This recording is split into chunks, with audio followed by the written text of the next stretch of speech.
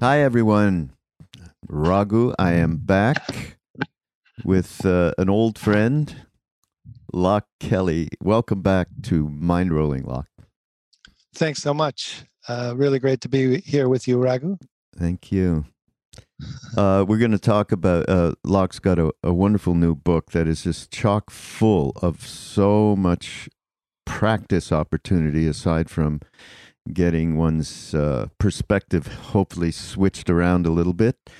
But before that, as I'm reading through, last time we were together, you mentioned that you were doing in India, you were in Ceylon doing the Long Sri Lanka, doing this meditation course, right? Yes. Trying to get as straight as possible.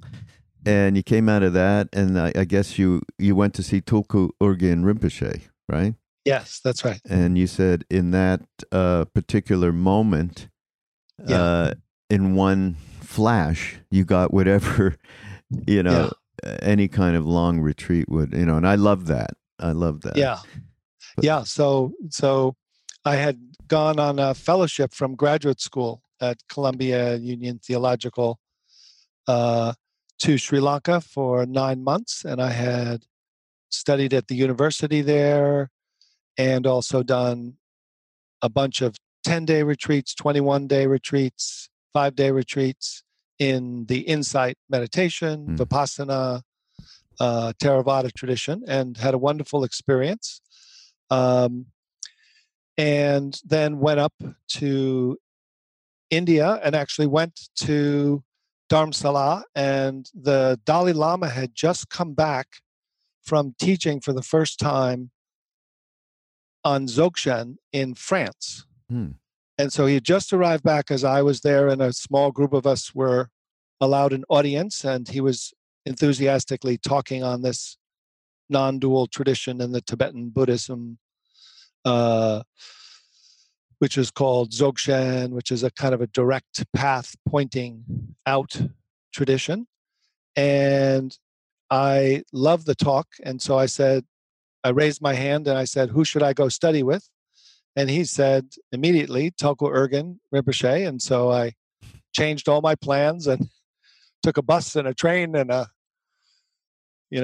my way over to Nepal, and then hiked up the mountain to Nagi Gampa, which is a very small little place he was at the time. And the second day I was there, he gave a little talk and then gave these pointing out instructions. And within 3 minutes, I was feeling the same way I felt at the end of a 21-day retreat. So that got my curiosity. And what he explained was there's 2 types of mindfulness: deliberate mindfulness and effortless mindfulness. And this is effortless mindfulness because that which we are seeking is already here within us. And so rather than it needing to be built like a skill, like playing the piano, it can be initially recognized and realized. And then there's a period of unfolding and integrating that follows that. That period is maybe what, 1 billion lifetimes, that period? Well, that's the curious thing. So my contention in this book is that awakening is possible, and it actually is the next natural stage of human development. And so, we can talk about what that means, because I'm not talking about full enlightenment or full Buddhahood but an initial shift that's dramatically different than ego-centered consciousness. Yeah. How about we say you stop giving that such a shit about yourself and start thinking about everyone else or other people, the other. Right? That's a good part of the definition. That is awakening, totally, to me. Absolutely, and it's very, very difficult. But I want to, so everybody out there, I did a podcast with, actually Krishnadas and I did a podcast with Mingyur Rinpoche, Tulku Urgyen Rinpoche's son. And that was made possible by an introduction from Loch. And I thank you so much for that because Yes. it was so illuminating. Everybody, if you haven't either watched or listened to that, you should. Yeah. And he, by the way, he was in Kathmandu, right? Mm. He was perfectly the bandwidth, everything. It worked out like perfectly from Kathmandu. I have more trouble with people who are in New York. Yeah. Right. Uh, anyhow, yeah, he, I mean, is such a reflection of this book of Yeah. yours, The Way of Effortless Mindfulness. Yes. It's extraordinary. And what comes through so powerfully is love. I mean, his Yeah. manifestation of a real unconditional love and Yes. for himself, for everything around him, and that awareness. It's just an extraordinary thing to actually be in the presence, which, Mm-hmm. by video chat you are. That's right. But so now you've spent some time with him. I just want to hear more Yes. about spending time with these beings that have Yeah. actually, as of course happened to me in India many years ago with Yeah. Karoli Baba. Yeah. And I'm glad to talk about, some of the people who are, more realized, but I've also spent time with beings, a lot of beings, like hundreds of beings who are initially awake. And that's a group that's really interesting too, because they're supporting each other through community, and their lives have shifted dramatically from, as you say, kind of a self-centered attempt to manage thoughts, feelings, sensations, and subject object fears and worries and trauma, and to accessing this loving awareness, or I call it open hearted awareness. Ram Dass calls it loving awareness. And that's the feeling of being that isn't a state of mind like a loving kindness meditation. It isn't a state, it actually is our real condition. It's who we are when we drop out of the small, contracted, separate sense of self. So that that can be helped by these beings. I've studied with both Sony Rinpoche and Mingyur Rinpoche. Probably done 10 to 20 retreats with each of them. Oh, really? Uh, Tsoknyi? You mean Tsoknyi Rinpoche? yeah, Yeah. Sokne Rinpoche's Toku Urgen's other son. Yeah. Yeah. Well, he had a few sons. That's Yeah, the incredible part of it all. he had four. Choki Yeah. Nim. The fourth, Yeah. I don't even know his name, and we don't hear about him so much. But Yeah. I'm sure he's quite something in his own. How do you get to a family like that? How can you get in there? I mean, that was a fortunate time. I mean, now everything's changed. It's now Mingyur Rinpoche. He and I used to hang out in New York at our friend Jill Satterfield's apartment and just spend days together. I drove him up to MIT conference in a car, he and his translator and me, and just laughing and singing and exchanging, kind of pointing out instructions as we looked out the window of the car, and then we went swimming in the pool up there, and now I literally have a hard time ever getting a chance to say hello, even when I'm at a retreat. Really? So it's a new time. There's now 400 people at retreats, and he's doing a great service to bigger audiences, and trying to get out the word about the basics to most people. I love the title to his book too, "In Love with Everyone," "In Love with the World," or something. In love with the world. In love with the world. Yeah. And he said, he says regarding his father, because we were asking about his father. Well, I was just lucky to be born as a son to one of the greatest meditation masters of the time. Yes. Lucky. Okay. Yeah. Yeah. I don't think Grace that's a good or luck, word. or whatever that fortunate, or I mean, I believe, the work that he had obviously done. He was a tulku, the incarnate for lifetimes and so on, which Which begs the next little question here. Not a question, but so in the book, I mean, you use phrases like effortless mindfulness is both a natural capacity and a skillful way to connect with ourselves, right? Yeah. That's cool. It's a way of being mindful from a different level than we are used to. So that's what I mentioned earlier. Rejiggering the perspective to me is the absolute first thing that has to happen. Yeah.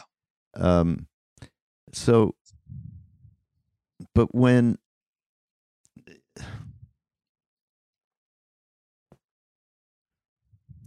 you're in stress, when a person is in stress and it's suffering tremendously, which happens to everyone at one point or another, I suppose one could say that's the reason for practice for that moment. That to expect you suddenly to start practicing in that moment is a bit of a fallacy. I mean, you have much less chance of opening your space in that moment or being able to connect with that space. Yeah, just talk about it from, I mean, much of the way that you speak throughout the book is, and pointing out so many pointers, just fantastic for people. But there's not a big but. There is a way, though, that it seems easier than it might be. I mean, you know what I mean by that? Well, yeah. I mean, I think the thing is, it is simpler than most people imagine if you really find out what is it that can know this loving awareness and how to do it and where to look and where not to look. Once you discover how to shift out of the small contracted part of yourself that is in the center, and then not just get caught in the gap, but literally go right to the solution of the heart mind. It's like dropping from head to heart mind, or opening to this vast, spacious, what's called rigpa, or nature of mind. And then not only being aware of it, but starting to be aware from it of the different parts of yourself that are anxious and worried, that feel shame. And so it literally is a learning of a new capacity. And I think it's simpler than uh, has been imagined, and it's learnable and teachable. I mean, when I look at things like, you think about 100 years ago, and you even talk to people then about microchips. What's a microchip? How could you have a microchip? Well, I think our consciousness now, we have both East and West education, we have neuroscience, we have psychology, and all the wisdom traditions have been accessible for the last 20 years. So we've been able to learn and kind of reverse engineer and get these pointers from these masters of the East, and then um, reinvent a way to make them more accessible to Western contemporary people. Um, and here's the thing that's, I think, the most amazing thing about that is that sometimes the story is that it's only for the advanced Olympic athletes of meditation to have this awakening. But much of my practice has been working with a population of severely traumatized people. So I work with a colleague, Dick Schwartz, who has a system called Internal Family Systems. And this is his experience also, that the people with complex trauma who are severely abused, the thing that we work with to help them is accessing their true nature. And they can access it simply, and it gives them immediate relief. Oh, and then they realize that that's the loving self they've been searching for all their life, that they didn't know was already here. And so that becomes the source of what can heal the most traumatized parts of ourselves, rather than trying to do it from a smart psychological ego. Yeah. Um, okay, what do you say? You're sitting in front of a very severely traumatized person who has deep, deep wounds. Yeah. What's your first statement to that, or what's the first thing you say to that person to even tell them there is another, as you say, we can learn that there's another capacity, or there is a capacity to get a completely different vantage from which we're seeing our world? Yeah, I mean, I kind of ask them that exact, almost like you just said it is, if there were, I don't tell them, but I said, if there were a capacity that's available to you that's already loving and could heal and be with and unburden these parts of yourself that feel limited and feel like there's no hope, would you be interested and willing to give it a try? And they say, well, yeah, and and then we say, okay, well, we've found that it's possible, and there are people, and sometimes people who have gone through the process can talk to each other like a support group, say, well, I was where you were, and 3 years later my life is completely different, and I didn't think it was, I thought I would be completely depressed and shut down and afraid my whole life. But um, something, the thing that changed isn't just the content or the healing. It isn't a matter of what's arising. It's a matter of who or what is it arising to that changes everything. So even in the beginning, while there's still pain and fear arising, that's not the that's not the place to take your spiritual temperature, is how much pain or fear. It's really what or who is it arising to. That's the change we do in effortless mindfulness. We upgrade the capacity of loving presence so that this detox can happen. I love that. Upgrading the capacity of loving awareness or loving attention.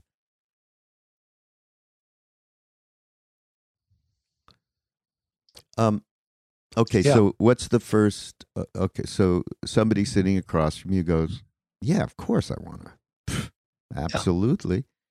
Okay, so and everybody, this is the West. What's the Yeah. first practical thing you can tell me to do to even entertain that there is that possibility to connect with Yeah. a new capacity? So there's a so what I did is I looked at that, exactly took that question. That was my question, just as sincerely it is yours and others. And then I said, okay, so I stumbled into these, Zen, and then TM, and then uh, deliberate mindfulness, Vipassana, and then more Mahamudra and Dzogchen style. And then also had some Taoism and other wisdom traditions. And I looked at them and I felt into what works, who's it working for, how's it working, how's it similar. Let's compare, almost bringing the scientific interest and access to what works, how does it work, what's effective, where do people go wrong, where are the roadblocks, and where are the um, eddies and traps and detours that people get caught in. And then really finding a couple different ways that work fairly similarly throughout wisdom traditions, and then start to teach the capacity for, instead of thought looking to thought, to have awareness unhook from thinking and begin to look to the awake, contentless, spacious awareness that is the source or the ground, that is already at peace, that's already calm. And then notice that that awareness is energetically dancing and is embodied and open-hearted and has a feeling of unconditional love naturally. And so that's like a little description with words, but as you know from looking at my book, I have a whole bunch of practices and ways to lead people or teach people or show people different doorways that match their type of learning skill on how to feel this for the first time directly. Mm. And my own feeling, and like you, well, my main practice was and has been for all these years Vipassana, along with a couple of other things. But I tell people that forget everything if you are constantly chasing and identifying and reacting to your thoughts and emotions. It's very difficult, and it would be very difficult for me to think that someone just getting into this and realizing there is a capacity, I like that word, Yeah. that they would, it's not so accessible in my mind, spacious awareness and so on, without getting some kind of one-pointedness through a meditation practice as the very first thing. What do you think about that? I think that is traditional, and I think it's can be helpful for some, but I actually believe from my experience it can be actually a roadblock for others. How because so? The attentional system of the that you develop in what I'm calling deliberate mindfulness, or the first couple practices of insight, which is one pointedness on your breath, and then second one is observing contents of consciousness, what's called the four foundations of mindfulness, which is looking at thoughts, feelings, uh, bodily sensations, and mind objects, which are like creations in the mind of patterns or skandhas, that creating an observer that is looking at content, that it requires that attender can't look at awareness, that its skill set is a level of mind that can't know the next level of mind. So that four foundations of mindfulness, I have created the five foundations of effortless mindfulness.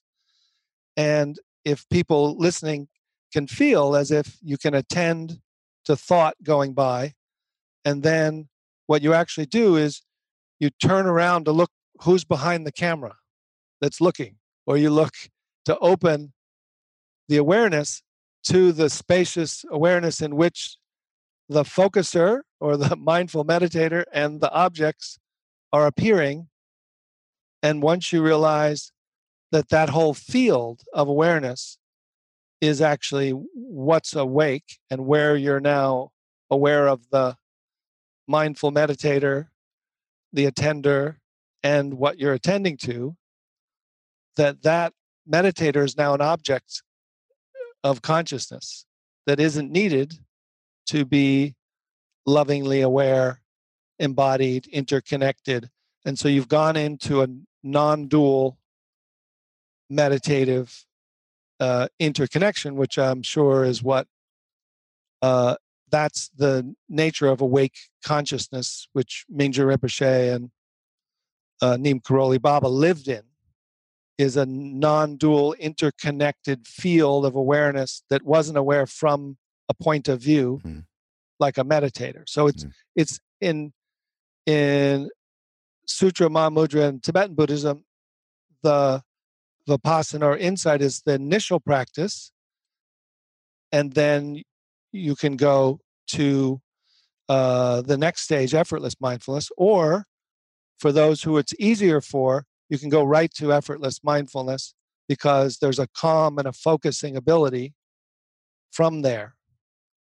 Because some people have a very hard time wrestling with their minds and watching their breath and sitting for long periods. Okay, how about a little, just, a short little exercise? Sure. Yeah. related to, because we're talking about awareness, which you basically can't really talk about, but Right. let's maybe lead us into Mhm. the opening. Yes. Sure. Yeah. Um, so this is one of the first things to realize is that there's kind of a point of view, a separate subject, whether it's our ego center or even a mindful witness, that they establish a point of view. And what we're going to do is just simply see if we can feel the space that's more spacious and pervasive within us, that we're aware of and that we're aware from. Um, so so one way to do it would be just simply, we'll try a couple different ones, but here's the simplest one is um, simply start with an effortful practice of taking a in breath and then breathe out and let go like a sigh. And then just notice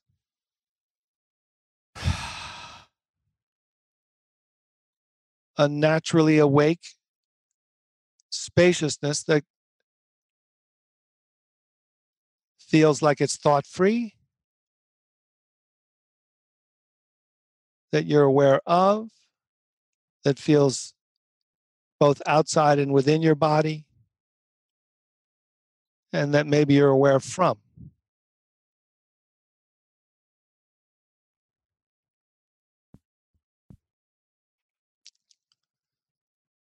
So it's these little tiny doorways that are possible to have the premise that you're not aware from thought, that you're shifting to be aware from awareness, awareness-based knowing. That is, the marker is that it's not located in one point of view, that it feels like an open mind or open heart.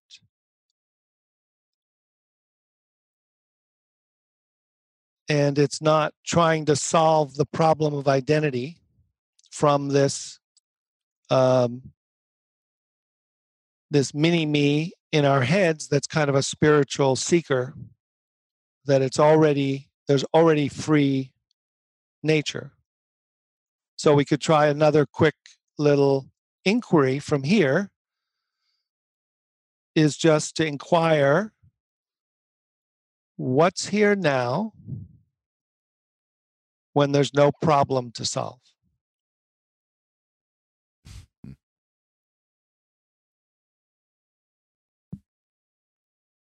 And just stay with that feeling of awareness as it opens, and feel that feeling of being that's not thought based.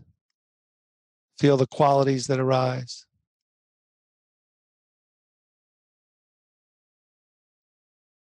And feel not only what you're aware of, but where you're aware from.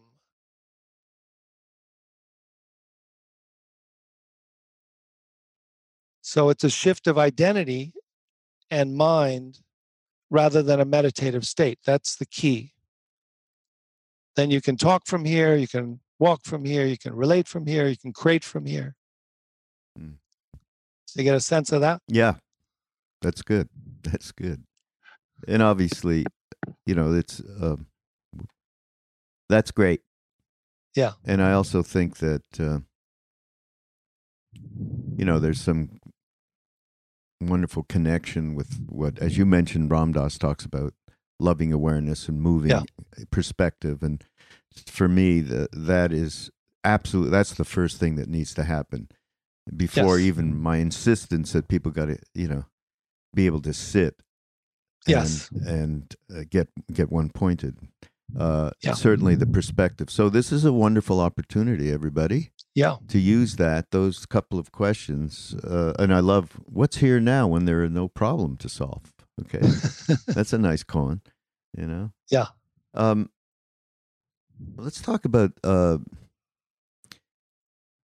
mindful glimpses, okay? Yeah. Because actually I got into that, and I think it's quite useful exercise. And you talk about it's just eminently available throughout the day. Yes. Um, so yeah, talk about what a glimpse is. Yes. Beautiful. Thank you for that question. Yeah. So the practice of effortless mindfulness, as I see it, is small glimpses many times during the day rather than long periods of meditation. So certainly if you love sitting, that is always a good practice. So you can do a sit in the morning or to set up your day. But then the key is that effortless mindfulness is meditation for awakening. Awakening is living from loving awareness in the midst of your day, and importantly, with your eyes open, doing tasks and meeting people and talking, not just sitting to calm yourself once a day so that you have a calmer ego to to walk around, but literally to so glimpsing is not a short meditation, it's literally a shift from small self to large self, from small mind to nature of mind or awake awareness based mind. And then being able to do that in 1 to 6 minutes while you just look out the window at work or over your computer, or while you're taking a walk on a break, or instead of a cigarette break, you take a mindful glimpse break or water cooler break. And then immediately, when you shift from the current constellation of thinking that creates a thinker, an emotional bind with that thinker that's trying to solve problems and creating as many problems as it's solving, as we know, then you shift into this awareness based, embodied, open hearted heart mind. And then you begin immediately to type and talk and walk and relate. And you start to rewire your system to be able to live from an awakened consciousness, um, with difficult situations. When you feel triggered, you'll start to have the triggering come to your heart mind or your open hearted, awake consciousness. And that changes everything. Then you start to get insights immediately. Mm. Oh, wow, look at that. I'm triggered. Oh, that's a part of me that feels really hurt. And it's been hurt since I was 3 year old. That's like a 3 year old part. Oh, sweetheart. And then you kind of turn toward your own part that's been triggered and you're loving toward that. And then you're realizing the other person is like agitated. And you realize, okay, well, they're really agitated and they're talking to me in a harsh tone. And all right, let me just stay with them and see if they're, open to calming, and let me calm and see what, let them finish and respond to them. And all of a sudden things start to be compassionately, um, motivated. Mm. So I think you've characterized this in the book quite well. I'd like to mention it in terms of the mindful glimpse, in terms of this is an all, wherever you are, this is not Yeah. formal, it's informal, yet it Yeah. can be very effective and you call rest stop. Yes. We're going to have rest stops, Yeah. and we're going to reboot. Those are Yes. all That's of right. us can understand that. Okay, Yes. you're in your little cubicle looking out at the city or wherever you are, and suddenly, okay, rest stop, Mm. reboot, Yeah. and just Upgrade the operating system. yeah, right, and just be here now, in, Yes. And then in be the here moment. now. And Yeah. then that's the reason for glimpsing short glimpses is when you be here now, you can't you can't make an effort to remain. You have to let go. So that's a surrender. So you do you learn these tools, and that's the main thing that's hard, except through example and through this book and through some audio or through a retreat, is to learn how to do this for yourself. But once you learn how to shift your own, what I call local awareness, and have it open to the spacious, already awake awareness, and then that awake awareness notices that it's embodied and open-hearted and loving, then from this ground of being, you can't make any effort from system one, from the old operating system, to try to grab it, hold it, maintain it, keep it. So you have to let be in the now. So you just have to be here now, speak, and then lose it, go back to the old habit. No big surprise, just re-recognize. Right. And you, as Sharon Salzberg says so often, the fabulous part of all of this, you can always come back. That's it. Yes. You can always come back. Right. And that's a nurturing thought, actually. Yeah. And the difference I would say is, like, in that instruction, which is the same, is you can always come back to the object of your meditation. In effortless mindfulness, you can always come back to your already awake consciousness. Or can we say you can always come back to an openness?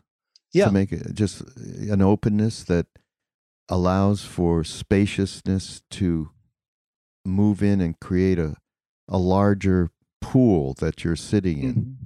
Yes. And that stillness. the openness and the openness is awake.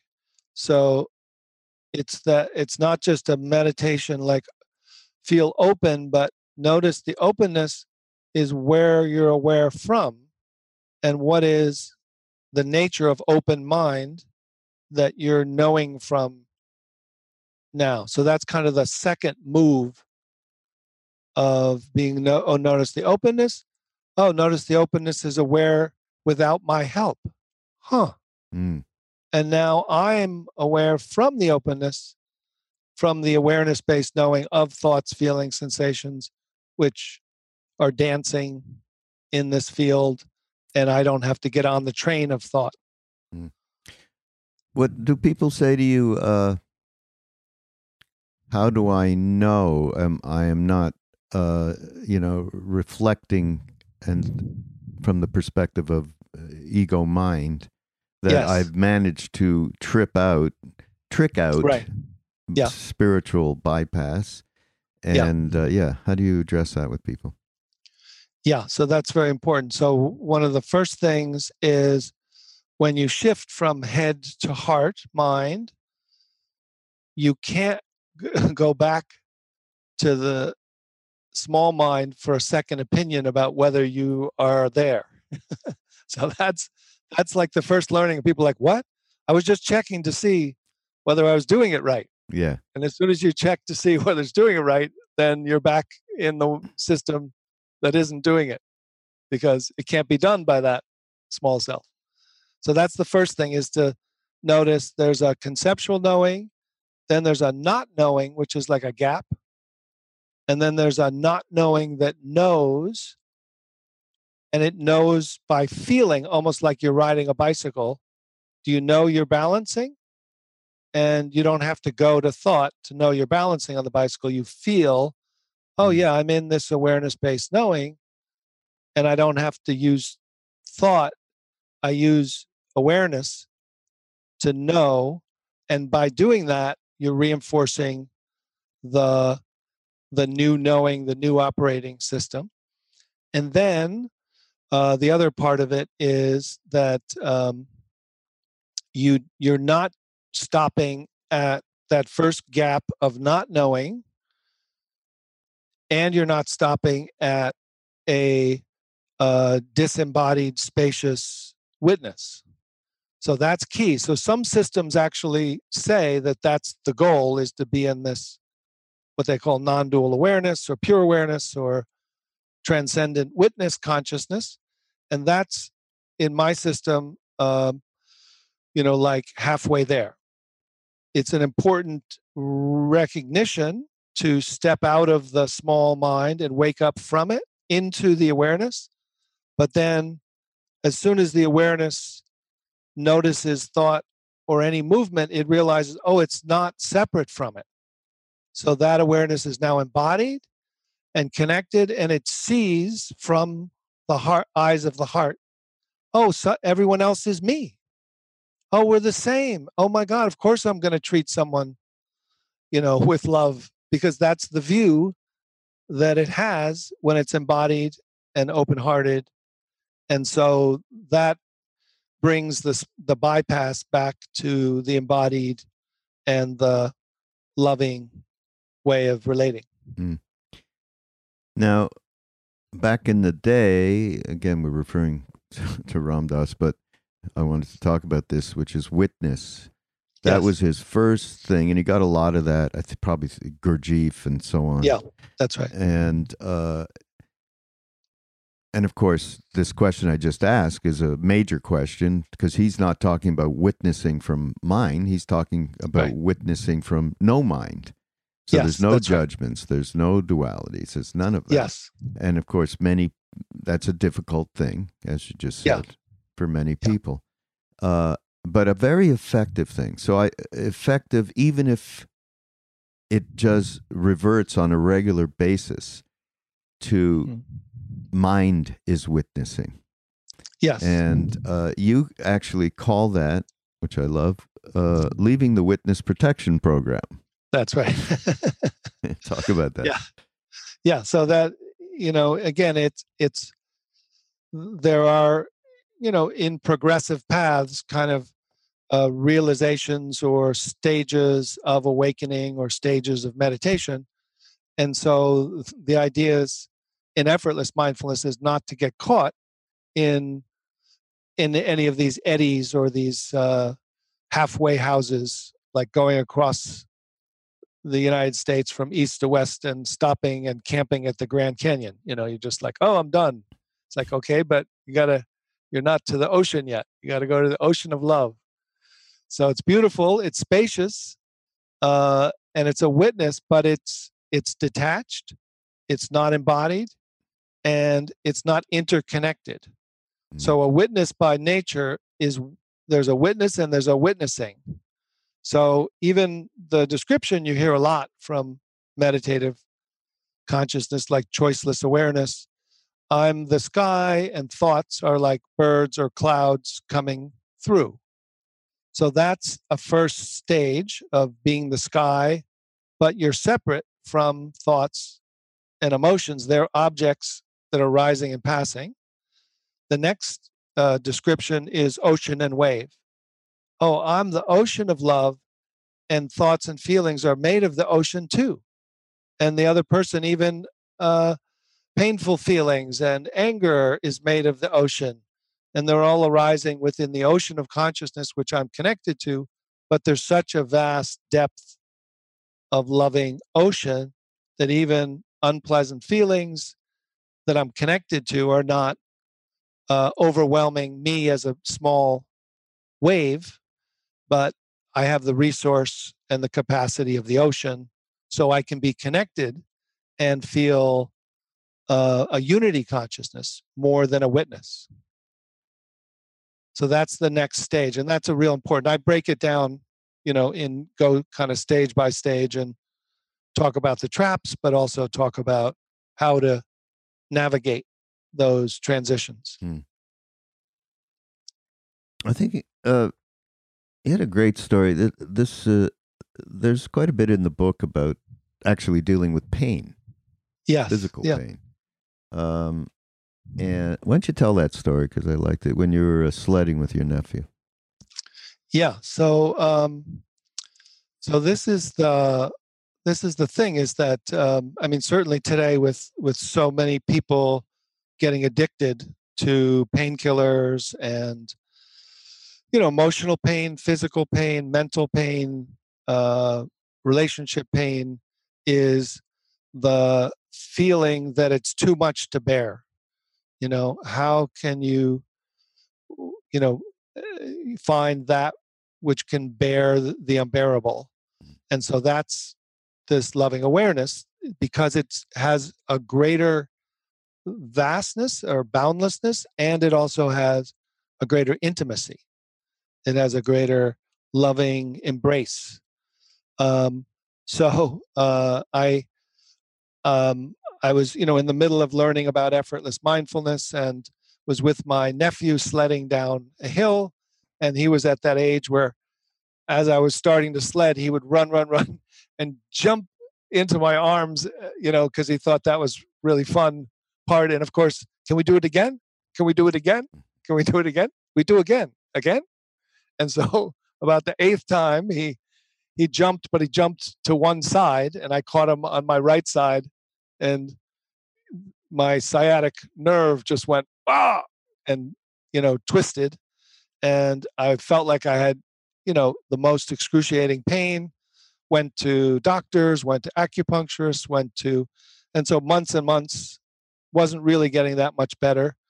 Um, my my physician, who actually had been the New York AMA president, was in the Korean War, and he said, he goes, I have sciatica.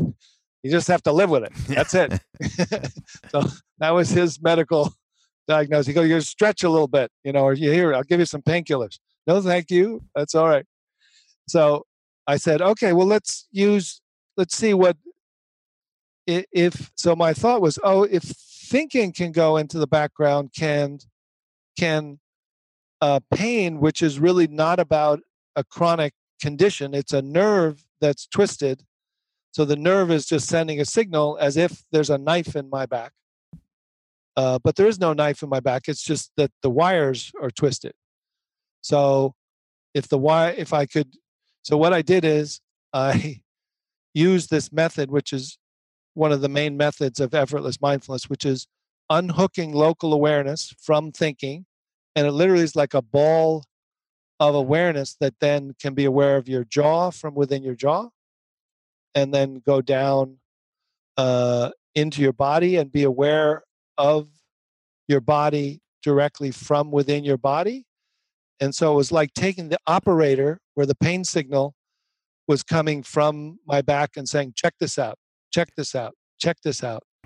So I took the operator, and the operator, once it unhooks, it's actually the awake me, the awake consciousness that is now moving itself.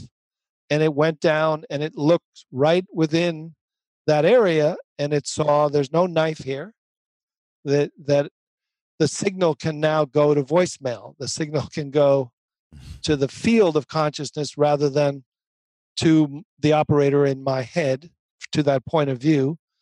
And so it literally started going into a bigger field of knowing that, it would just relax over time, and there wasn't anything to do immediately. It didn't need to keep calling. And so it went from like an 8 to a 2 within that first session, and then it stayed as kind of a little numbness. And eventually over the years, it took, still took a year for it to go from 2 to 0. But it went to, change dramatically. And would you, just in terms of, you just talked about moving down into being inside your jaw, moving through. Scanning is the term that I understand from Vipassana, and I think that's an effective thing. Would you corroborate? So it's a little different. That's a great question, and we can even do I'll describe how to do it, and then we can actually do what I call dropping from head to heart. Okay, good. So when you scan in Vipassana, and I've been was trained and taught, was one of the first teachers at New York Insight Meditation Center. So I taught Vipassana, and I have heard the instructions from many traditions, which is to, scan your body, or watch your breath, or do a body scan, when I ask people, where are you scanning from? They're scanning from their head. So they're located in their head, and they're watching their breath from their head or above their head, like a witness. And in this situation, it's like reverse engineering the whole process, which is that if you're already this open-hearted, loving, spacious awareness, then when you're in awake consciousness, you're aware from everywhere. You have a unity consciousness. So awareness doesn't have to look from your head. It can know from the field of awareness. So why not just move the local focus from the head looking down and literally unhook and drop the knowing. So it's knowing your jaw from your jaw and not going up to thought to check and not stretching or scanning down, but literally dropping and knowing your throat from within, and then literally dropping into your heart space so that your heart space opens and you're now aware from your heart. Does that make sense? Mm-hmm. Yeah. Yeah. So we can let's try do. that. Let's do a little. This is one that some people find dramatically helpful to show what a glimpse is. So, if you feel like almost as if you're in a cloud of around your head, like emotional, mental cloud, and what we do is we try to clean up the cloud or fix it or observe it. But literally, what we're going to do is ask the already awake you to have awareness somehow step out of that identification or attachment with the thinker or the observer or the focuser or the scanner, step back, and then feel as if a bubble of awareness can drop and know directly from within. So you can't know how to do it. So just give it a try and see what happens. So simply, I'm talking not to you, the ego or the doer. I'm talking to you, the awake consciousness, and just simply asking you to notice this feeling of a center or a manager somewhere in your head. And then feel as if awareness can detach and step back.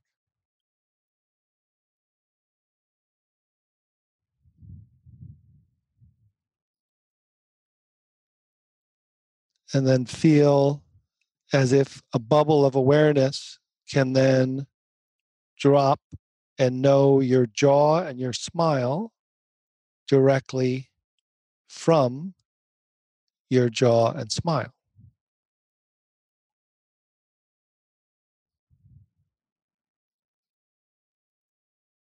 And then feel as if awareness can move itself and become aware of your throat from within your throat.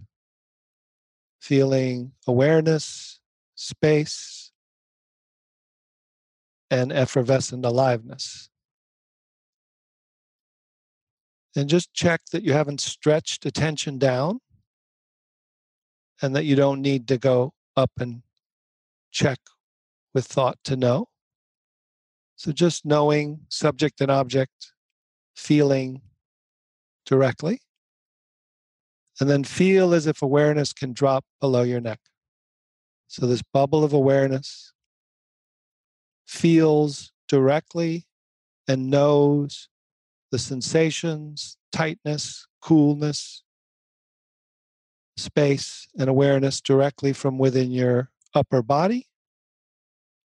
And then let this intelligence of this awareness find your heart space, the core of your being, this safe, open door, heart mind. And drop in so you're knowing directly from this heart space that opens up behind you where awareness has your back and looks out and feels in front of you, interconnected with everything, and goes deep within like a stream of living water to this feeling of being that doesn't need to think to know, doesn't need to do to be.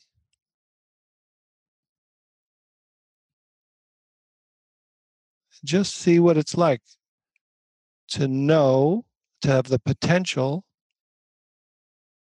to know information, but not need to know anything without checking with thought.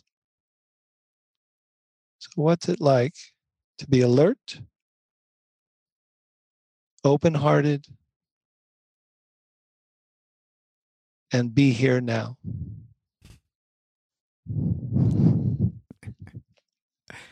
That's I had to great. throw that in. Yeah. That's great. And How's that? Yeah, that's beautiful. That's beautiful. Yeah. And and everybody, this is I mean, I have been working, you and I talked about it last time, working on this project about getting out of the me to the us. Yeah. And so the idea that we can take a shot, just take a chance, like you just said, take a chance. What do you? Here you are. You're. This is you. This is the you up here. This thinking thing. Yeah. Take a chance and drop it for a second, and that would be that's a rest stop, a mindful glimpse, and I think that's very effective, just in and of itself. But you also said here, awareness has your back, mother. Yes. Okay. That could be a rap thing. We're going to call it that. Okay, we got to call this thing "Awareness Has Your Back." You know? Let's do it. We got to get some music next time. Yeah. No, absolutely. So great. And by the way, as Loch said, this book is chock full of different exercises, and I'm sure there's something in here for everybody. You know, you got one called "For a Glimpse, Home Sweet Home." Yes. Okay. Corny, but right on. And it includes, using a chant or so on. And as you well know, that is the primary practice that we brought back, aside from many of us doing many of the Lama Surya Das, who's a Dzogchen master. He also, this is part of it. He does a lot of chanting. Yes. And I wouldn't want to leave us without that as another possibility of open awareness within that practice. But Om Sweet Home. But then you also have in your appendix traps, detours, and rerouting instructions. I love that. Okay, you can be spaced out, blissed in, stuck in stillness, be in that witness protection program, and getting bored back to the mind and getting scared back to the mind. So a lot of shit will freak you and get you back, because the only thing that we have depended on our whole lives is to protect ourselves through this thing, and all of those habitual patterns and neurotic tendencies. It's tough, but what everybody out there, what Loch is saying is, we can connect with this capacity that we have, and we just have to be more at ease with ourselves, and not absolutely judging and killing ourselves, and we're bad, and all of that stuff that everybody does. That this capacity is there. Just stop your world for a second, because awareness has your back. That's right. Here's the book, by the way, everybody. Yeah. And when is it coming out, Loch? It's coming out June 4th. Okay, around the corner. Or maybe this thing will happen. I don't know how they program it. I just give it to them. So up at all the links and everything else, and links to great beings we've been talking about and their work, will all be available on BeHereNowNetwork.com/mindrolling, to the show notes and everything. So it'll all be there. And again, Loch, always great to hang. Yes, so you. Nice, so much fun to hang and be with you for this time. Yeah, Thank really, you really very much. So we will see you all next week on Mind Rolling.